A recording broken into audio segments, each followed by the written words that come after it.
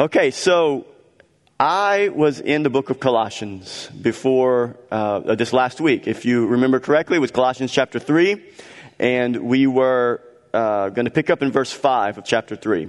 And I don't know if you did you read ahead in chapter 3? Did you read verse 5? Did you read verse 6, verse 7? And so as I read it this last week, I was thinking, okay, I'm going to get ready. This is the first service back. We're gearing up. People are going to be back in the building, and we're going to have this first message on sexual sin and the wrath of God. And I thought, God, I love your word, but I just don't think this is the appropriate text for our first Sunday back. So I was like, Lord, what do I share? I just don't think this is where, we will go back to Colossians here in about three or 4 weeks, but we're going to pause Colossians. And so I was thinking, okay, Lord, what should we speak on? What should I share? And I kept thinking peace, joy, hope. All these words kept coming in my mind as we're entering back into worship and into gathering. And so I came up with a message called Unshakable Joy. And then I kept thinking about it. I was like, you know what? I think this can be a series. And so that's what it's going to be. For the next 4 weeks, we're going to have unshakable joy today. We'll have unshakable faith next week. And we'll have unshakable hope the third Sunday. And then the fourth Sunday, we'll find out something that's unshakable. I'll have to come up with a new word. But unshakable joy, unshakable faith, and unshakable hope. And so as you think about the word joy, we're going to talk about unshakable joy. That's the title of the message here this morning, unshakable joy. When you think about joy, when you look in Scripture, joy is not optional for the believer. Do you know that? Joy is not optional. Joy is commanded in the Scripture. We are called to be joyful. And I could have taken sections of Scripture from the Old Testament all the way through the Psalms into the New Testament. I could have read here for probably 45 minutes, a 45-minute message, read all of those Scriptures about joy and rejoicing and taking joy. And we could have just sat here and heard all of that. And that's not what we're going to do. But that's the picture of what the Scripture tells us. That we are called to be joyful. And joy, for the life of the believer, in the life of the believer, joy belongs to us. It is ours in Christ. Joy is our portion because we are believers in Jesus Christ. And so that's why Scripture goes overboard, over the top, telling us to rejoice. In the middle of whatever the circumstances are, we have unshakable joy. But unfortunately, our experience is that our joy can be shaken at times. We can sometimes allow the circumstances of our life to shake our joy that we have in Christ. But look at just the New Testament. Look at Paul's letters. He says in Romans 12, rejoice in hope. Rejoice with those who rejoice. Look at 2 Corinthians 13. Finally, brothers, rejoice. 1 Thessalonians 5:16, rejoice always. Philippians 2:18, be glad and rejoice with me. Philippians 3:1, rejoice in the Lord. Philippians 4:4, rejoice in the Lord always. And again, I say, rejoice. Then 2 Corinthians 6:10, we are sorrowful, yet we are always rejoicing. Always rejoicing. And that's just Paul's letters. And that's not all of what's in the New Testament. Jesus talked about joy, about rejoicing and taking joy. And so joy during these times, if this has been my experience, I know it's been your experience as well, because we're all going through the same thing, is that it has been difficult at times to walk in joy, to walk in the joy that belongs to us. And so this is why I wanted to talk about unshakable joy. And as I was thinking of a text that we could camp out on and really look at the subject of discouragement and joy, I thought about Psalm 42. And many of you have read Psalm 42. You've read it, and it's a very famous portion of Scripture. But Psalm 42, some theologians say it was written by the sons of Korah. The other half that I read said that it was written by the psalmist David. I tend to believe that Psalm 42 was written by the psalmist David, because it really is a close mirror to Psalm 63 that was written by David. Whether it was written by the sons of Korah or written by David, it really is not, that's not really the point here. The point is that this psalm, written by the psalmist, gives us a picture of somebody who is discouraged, but yet you can see under the surface there's hope and there's joy and there's trust. So let's look at Psalms 42, and we're going to look at this subject of unshakable joy, the subject of discouragement and joy. So We started a tradition here, I don't know if you can call it a tradition, it's something that you just started, but I started something I would like to make a tradition of us standing as we read God's Word. So could you stand with me here this morning in honor of God's Word? We have 11 verses to read. You guys ready? Psalm 42. This is God's Word to us. God speaking to us. As the deer longs for streams of water, so I long for you, O God. I thirst for God, the living God.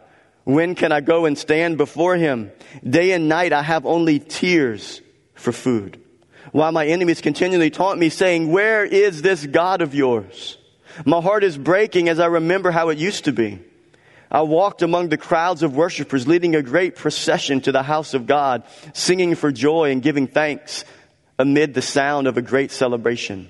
Why am I discouraged? Why is my heart so sad? I will put my hope in God. I will praise him again, my Savior and my God. Now I am deeply discouraged, but I will remember you, even from distant Mount Hermon, the source of the Jordan, from the land of Mount Mizar. I hear the tumult of the raging seas as your waves and surging tides sweep over me. But each day the Lord pours his unfailing love upon me. And through each night I sing his songs, praying to God who gives me life. O God, my rock, I cry, why have you forgotten me?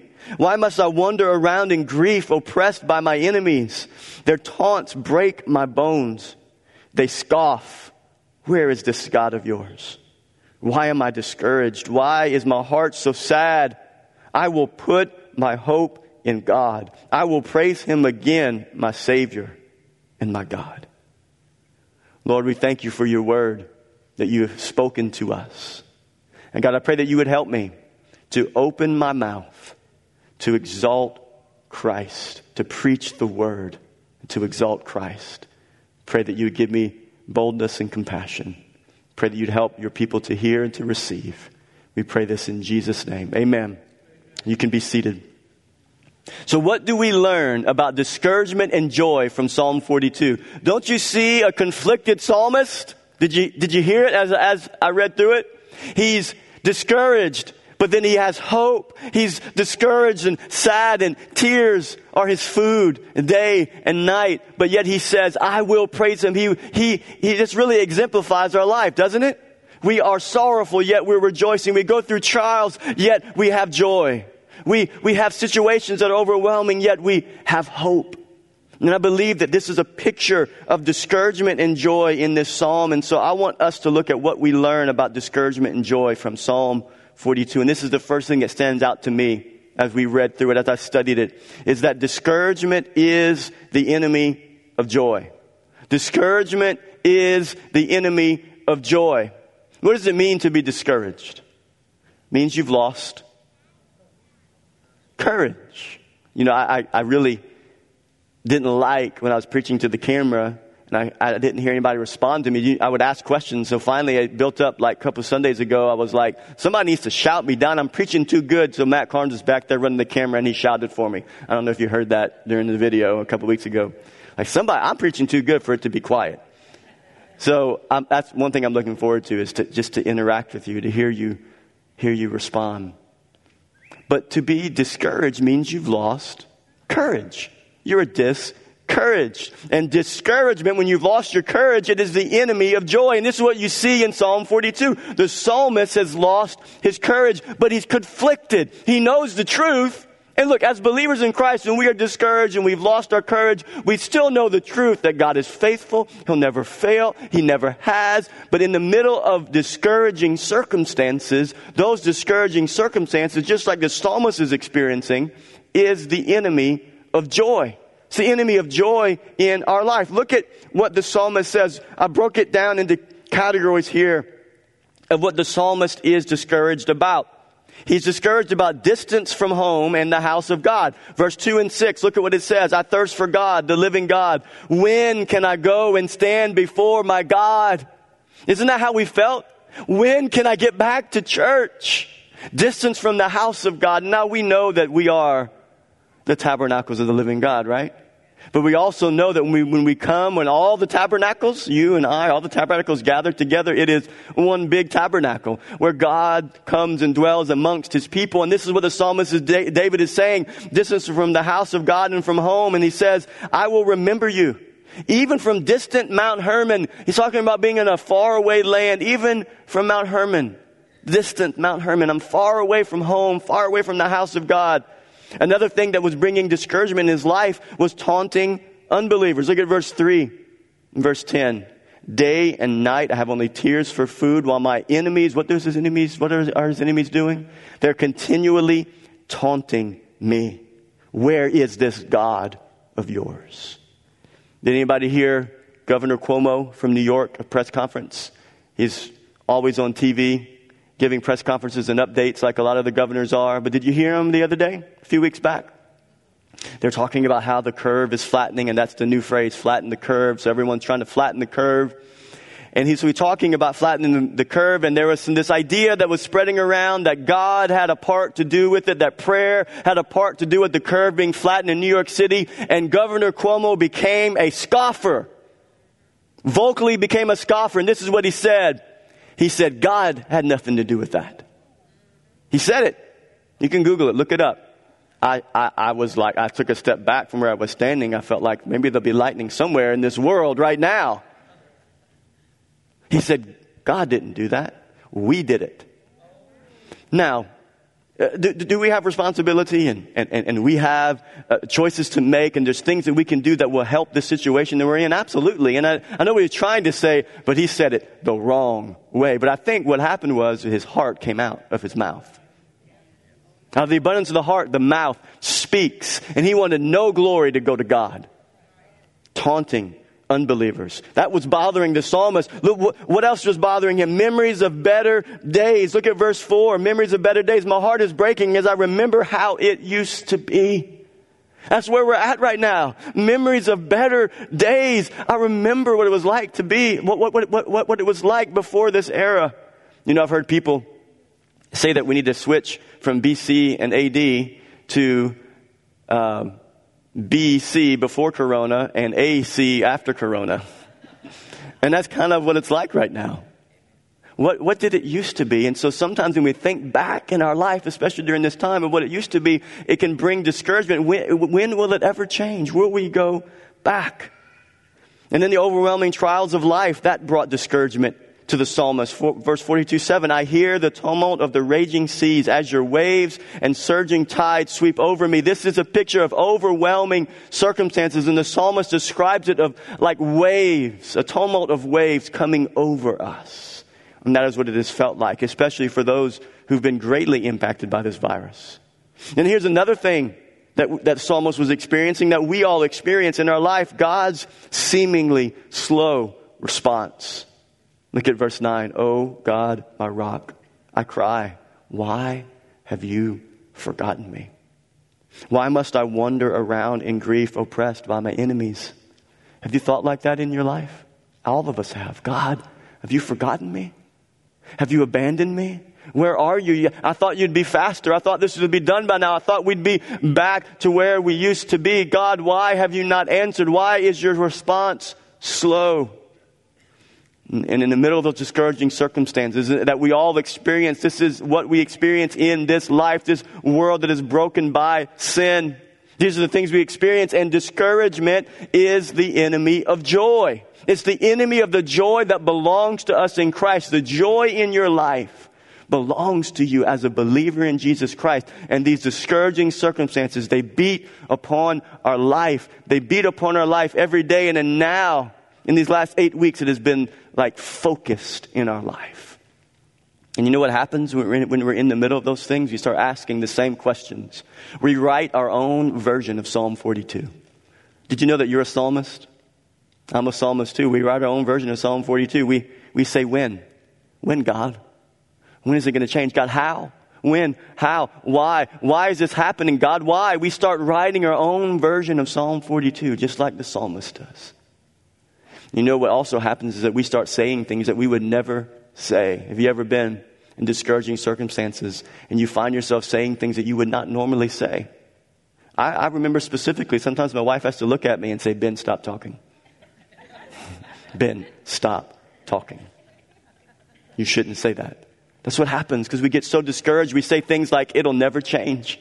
I'll never be able to get out of this. I might as well just quit, just give up.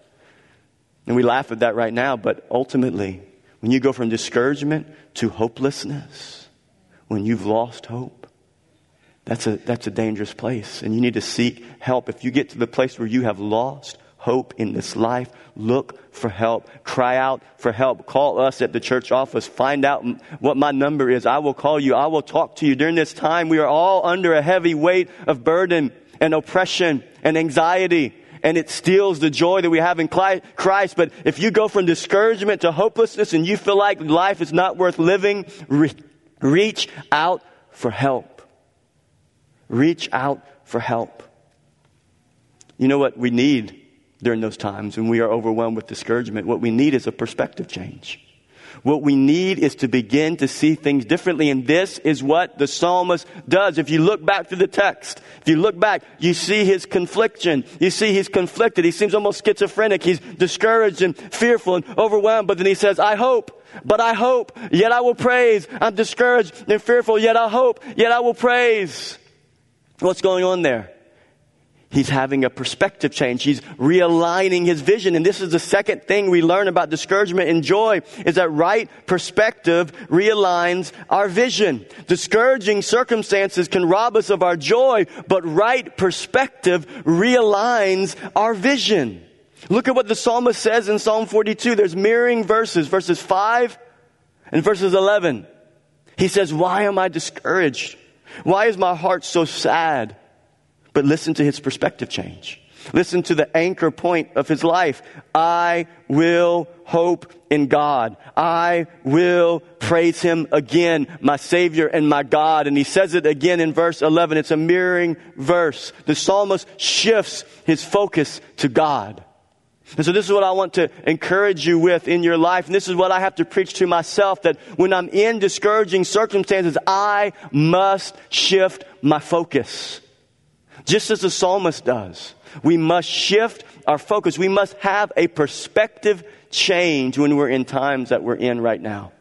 Because I'm telling you, if you don't have a perspective change, the current culture, the climate we're in right now, if you're watching the cable news networks, if you're paying attention to what's going on, it is like this torrent, river of waters that is gushing and going in a direction towards hopelessness. And you can hear some people that are a little more hopeless than others. And if you get into that stream, into that river, it will carry you away.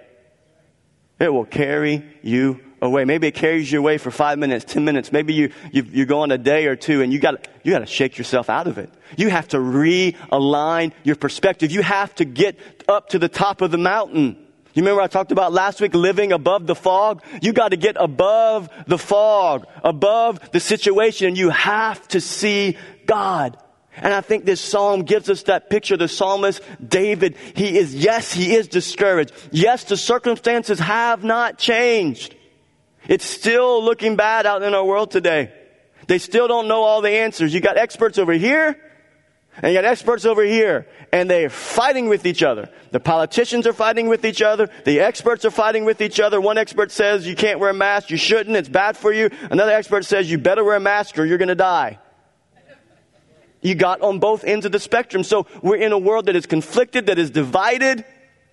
We must look above. We must have a perspective change if we are going to tap into the joy that belongs to us. Do you believe that?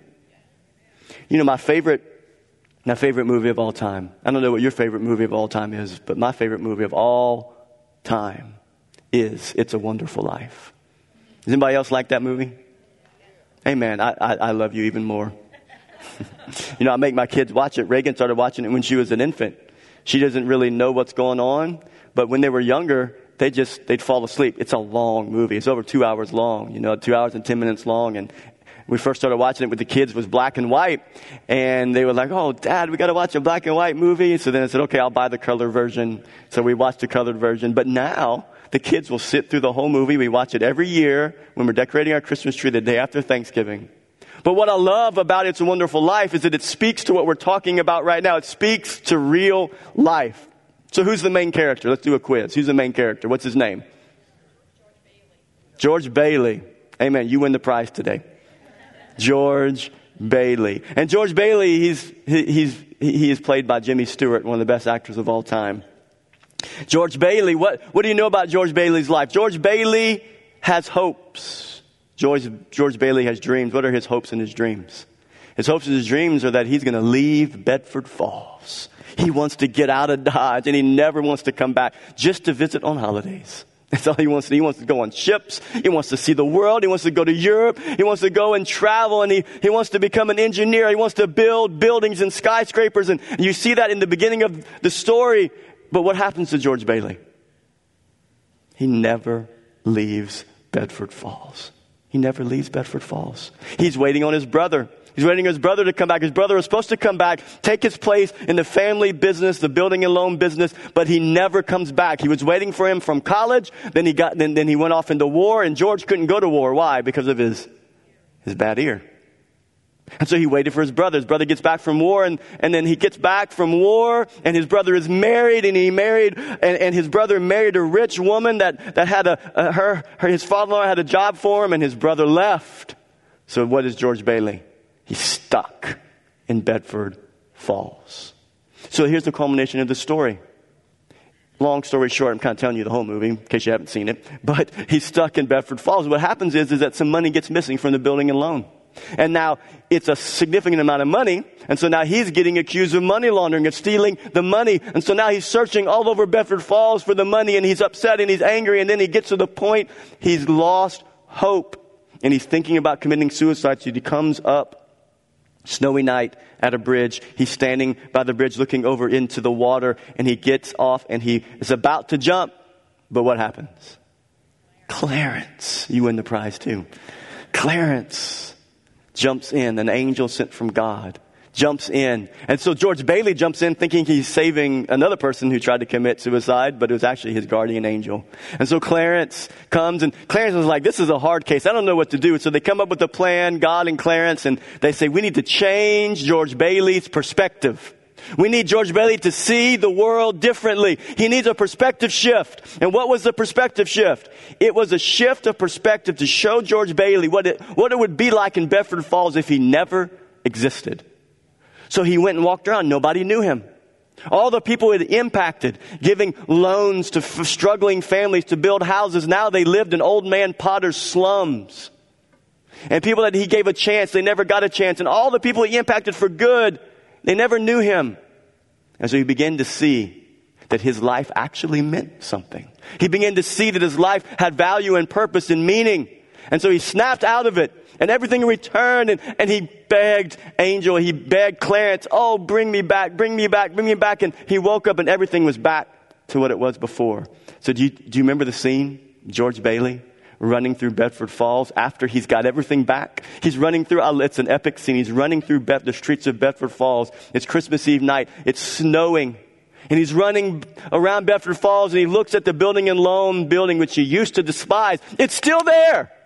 It's still there. His dead-end job is still there. It hasn't changed. But who changed? George Bailey changed. He ran by and he looked at it. He said, Merry Christmas, you old building and loan. Merry Christmas, this building. Merry Christmas, this. And he looked at Old Man Potter in his window, laughing and mocking George Bailey. He says, and Merry Christmas to you too. And he gets back. Where does he go? He goes to his house. It's the same house. It's falling apart. The same, what do you call that the banister thing on top of it? It's still broken. He puts his hands on it and he kisses it because he loves it now. What happened in George Bailey's life? He joyfully embraced the providence of God in his life.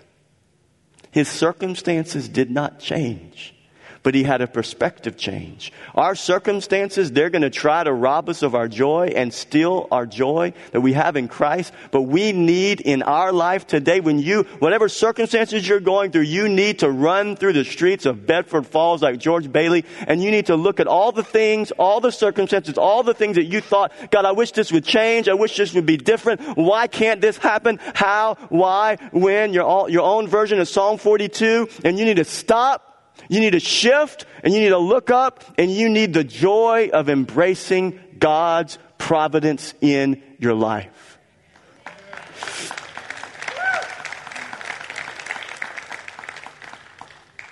Your circumstances aren't going to be this. You're going to leave here. Your circumstances will probably still be the same. But we can find joy in the middle of discouragement when we look up, when we rest in God's providential work in our life. And my prayer for us here today is that we would pray, Lord, help me to see from your perspective. Lord, help me to not focus only on what I don't see or on what I don't like. Let's be like the psalmist. Yes, write your own version of Psalm 42, but don't leave out the verse 5 and 11. Yet I will put my hope in God. Yet I will praise him, my Savior and my God. Don't leave out those verses in your life. Paul did in Romans 5. Look at this. He says, but we rejoice in our sufferings, knowing that suffering produces endurance. Colossians 1:24, he says, I rejoice in my sufferings. This is this paradox. Paul, the apostle, had a perspective shift like George Bailey had. He rejoices in his sufferings. He takes joy because he knows that God providentially is at work even in the middle of my suffering. So then he can still take joy. He can still walk in joy. 2 Corinthians 6:10. This is the picture of the Christian life. As sorrowful, yet rejoicing. As poor, yet making rich. As having nothing, yet possessing everything. This is where we live. We are sorrowful, yet we have the right perspective, yet we are rejoicing. We're poor, we're lacking, yet we've been made rich. We have everything. As having nothing, yet having everything. It's that perspective of George Bailey, the perspective of the psalmist David. So discouragement is the enemy of joy. But a right perspective realigns our vision. And lastly, as we conclude here tonight, this is the culmination. This is where we're headed here this morning. Unshakable joy comes from unfailing love. Discouragement will rob us of our joy, and we must make sure that we have a perspective change in our life. But I want you to know here today that unshakable joy comes from unfailing love. And this is where I want to end, looking at the unfailing love of Christ. Look at Psalm 42, verse 8. Let's go back to verse 8. To me, this is the highlight of the whole psalm. But each day, the Lord pours his unfailing love upon me. And through each night, I sing his songs, praying to God who gives me life. God's love for us in Christ is the foundation of our joy. That is why our joy is unshakable. That is why joy belongs to us, because of God's unfailing love. God's love for us in Christ is the foundation of joy. So how did God love us? Can I refresh your memory? How did God love us? Romans says that while we were still sinners, Christ died for us. That's how he loved you. And that's how he loved me. He died for his enemy. We were enemies of the cross of Christ. We wanted nothing to do with God or his ways. And he loved us when we were in our state of rebellion and sin against him. That is the picture of God's unfailing love, that he loves us when we don't love him. He loves us when we are unlovable. He loves us when we're discouraged and we're saying things we should never say. He loves us when we make mistakes. He loves us when we fail. He loves us before we ever knew him. Before the foundations of the world, he set his love upon us through Christ. That's the picture of the gospel. That's what makes Christianity separate from every other world religion. Every other world religion, the foundation of it is that man has to try to prove his love to God by good works, by climbing the ladder of good works. Christianity is that God came down to man. God came down to us. This is the picture of his unfailing love. He came down to meet us. He came down to the cross. He took our punishment and the wrath that we deserved. In Luke 23, the picture of the crucifixion, Christ is on the cross. He has two sinners, one on the right and one on the left. And what does he say? In the middle of all of that, the mocking, the ridiculing, the spitting, the gambling for his clothes, what does he say? He looks and he prays, he looks up to heaven and he says, Father, forgive them, for they know not what they do. It's the unfailing love of Christ. And I love the picture in verse 8 of Psalm 42. He pictures the day and the night. Each day the Lord pours his unfailing love upon us. We may wake up to the same temporary circumstances, but each day the love of Christ is poured upon us through our relationship with him. As you open the Word of God, each day you open the Word of God and you read the truths of Scripture that point to Christ. It's his love being poured onto you, his unfailing love poured into your life. And each night, don't you see that picture in Psalm 42? He says each day he pours his unfailing love upon us. His mercies are new every morning. But at night, have you laid awake at night? Have you had circumstances, discouraging circumstances that keep you up at night? I've been there. Right now, I'm being kept up at night because my 2-year-old Lincoln keeps kicking me in the back. Currently, that's why I'm awake at night. But I've had times, and I know you have too, where you're laying awake at night and you're writing your own version of Psalm 42. How? Why? When? How? Why? When? And your wheels are spinning. What does the psalmist say? That I will sing his songs in the night. Each night we may still have the same thoughts that attempt to rob us of our sleep, but each night we can sing the songs of the limitless love of God, the limitless mercy of God, the limitless grace of God. When we're on our back looking up at night, we can say, God, I don't know how, why, when, but I will focus on the unfailing love of Christ. Day and night, the circumstances on the outside may look the same, but inwardly our hearts are filled with joy. There's an old hymn that I love. It's called The Love of God. I love the hymn called The Love of God. Have you heard that song before? Beautiful lyrics. A portion of that song, that hymn, was written by a prisoner over 200 years ago, scribbled on the wall of a prison. And so in 1948, another man found those words inscribed on the walls of the prison, and he continued to write the rest of the song. But here's a section, I'm going to read the whole song to us, about the love of God. This is what was inscribed on the walls in that prison. The love of God is greater far than tongue or pen can ever tell. It goes beyond the highest star and reaches to the lowest hell. And then in 1948, the songwriter continued, the guilty pair bowed down with care. God gave his son to win. His erring child he reconciled and pardoned from his sin. I love this section. Could we with ink the oceans filled, and were the skies of parchment made, were every stalk on earth a quill, and every man a scribe by trade, to write the love of God above would drain the ocean dry, nor could the scroll contain the whole, though stretched from sky to sky. O love of God, how rich and pure, how measureless and strong, it shall forevermore endure the saints' and angels' song. Isn't that beautiful? Look it up, the love of God. Unshakable joy comes from unfailing love, that love of God. Our joy is unshakable because it is founded upon the everlasting love of Christ. Our joy is not founded on temporary things. Have we learned that lesson yet? I think we've all learned that lesson. Our joy is not founded on cars and money, and at the rate they're giving away money now, it's going to cost $500 for a gallon of milk. It's not in our possessions. We know that. We need to be reminded of that. That true joy doesn't come from temporary things. True joy in the life of the believer comes from his unfailing love that has been shed abroad in our hearts. So in these times of physical, mental, and emotional difficulty, may we rest all we are on his unfailing love. That's my prayer for you, that you would rest all you are on his unfailing love.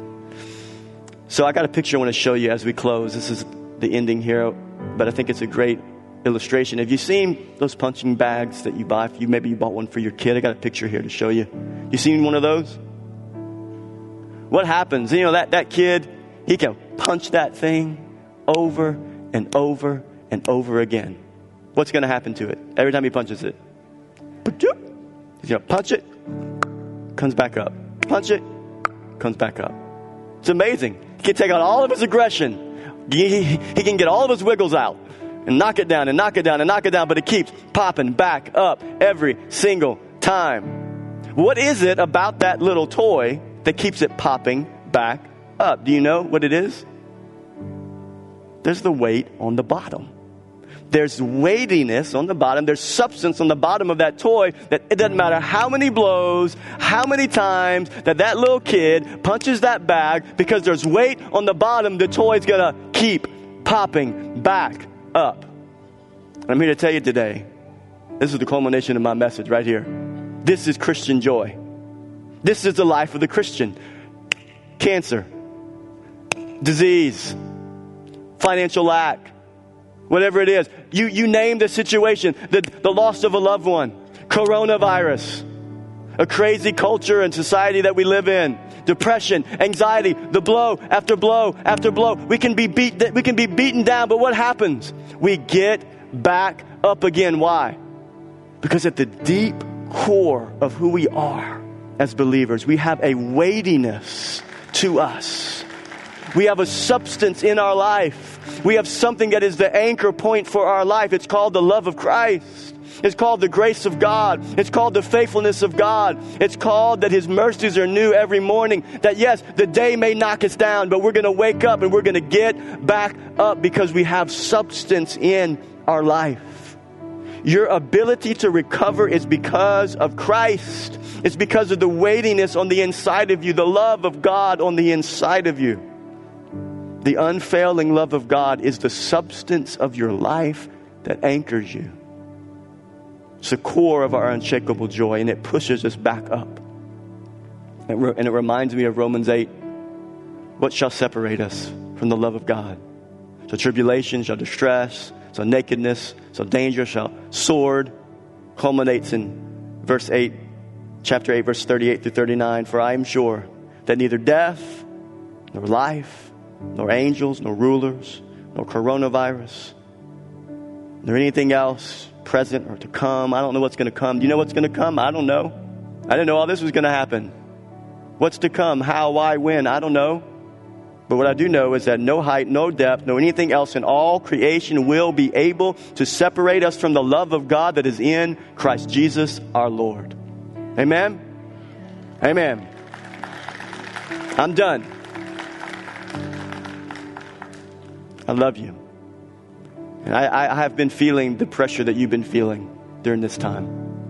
And this is what was on my heart to share with you. I want you to hang on to the joy that belongs to you. I don't want you to let any circumstance in your life knock you down and you forget the weightiness of your life. You belong to Christ. If you're a Christian, you are his. If you're here today and you don't know Jesus Christ, you don't belong to him. You have not placed your faith in him. You can do that today. You can do that today. You can surrender to him today, and you can have the weightiness. You can have forgiveness of sins. You can have that weightiness in your life of substance that anchors you in the middle of this storm. We're going to have a prayer room right over here. We have some counselors that are going to be there. And I know we can't pray for you up close like we have used to have done during our prayer times. But there will be people in their prayer room. You go down this hallway. If you need prayer about anything, if you want to surrender to Christ, you want to proclaim him as your Lord and Savior, or you want prayer about anything, they'll stay 6 feet from you, but they can pray from you. Lord, we thank you for your word. Thank you for this unshakable joy that belongs to us in Christ. God, I thank you for your people, Lord. I pray, God, that they would stand on the truth of your word, that no matter what comes in their life, that they can lean on you, that you are the substance of their life, that though they are discouraged at times, the love of Christ, the unfailing love of Christ, is the anchor of their life. We thank you for all these things. Bless your people here today. Amen. Amen. I love you. I'll see you next week.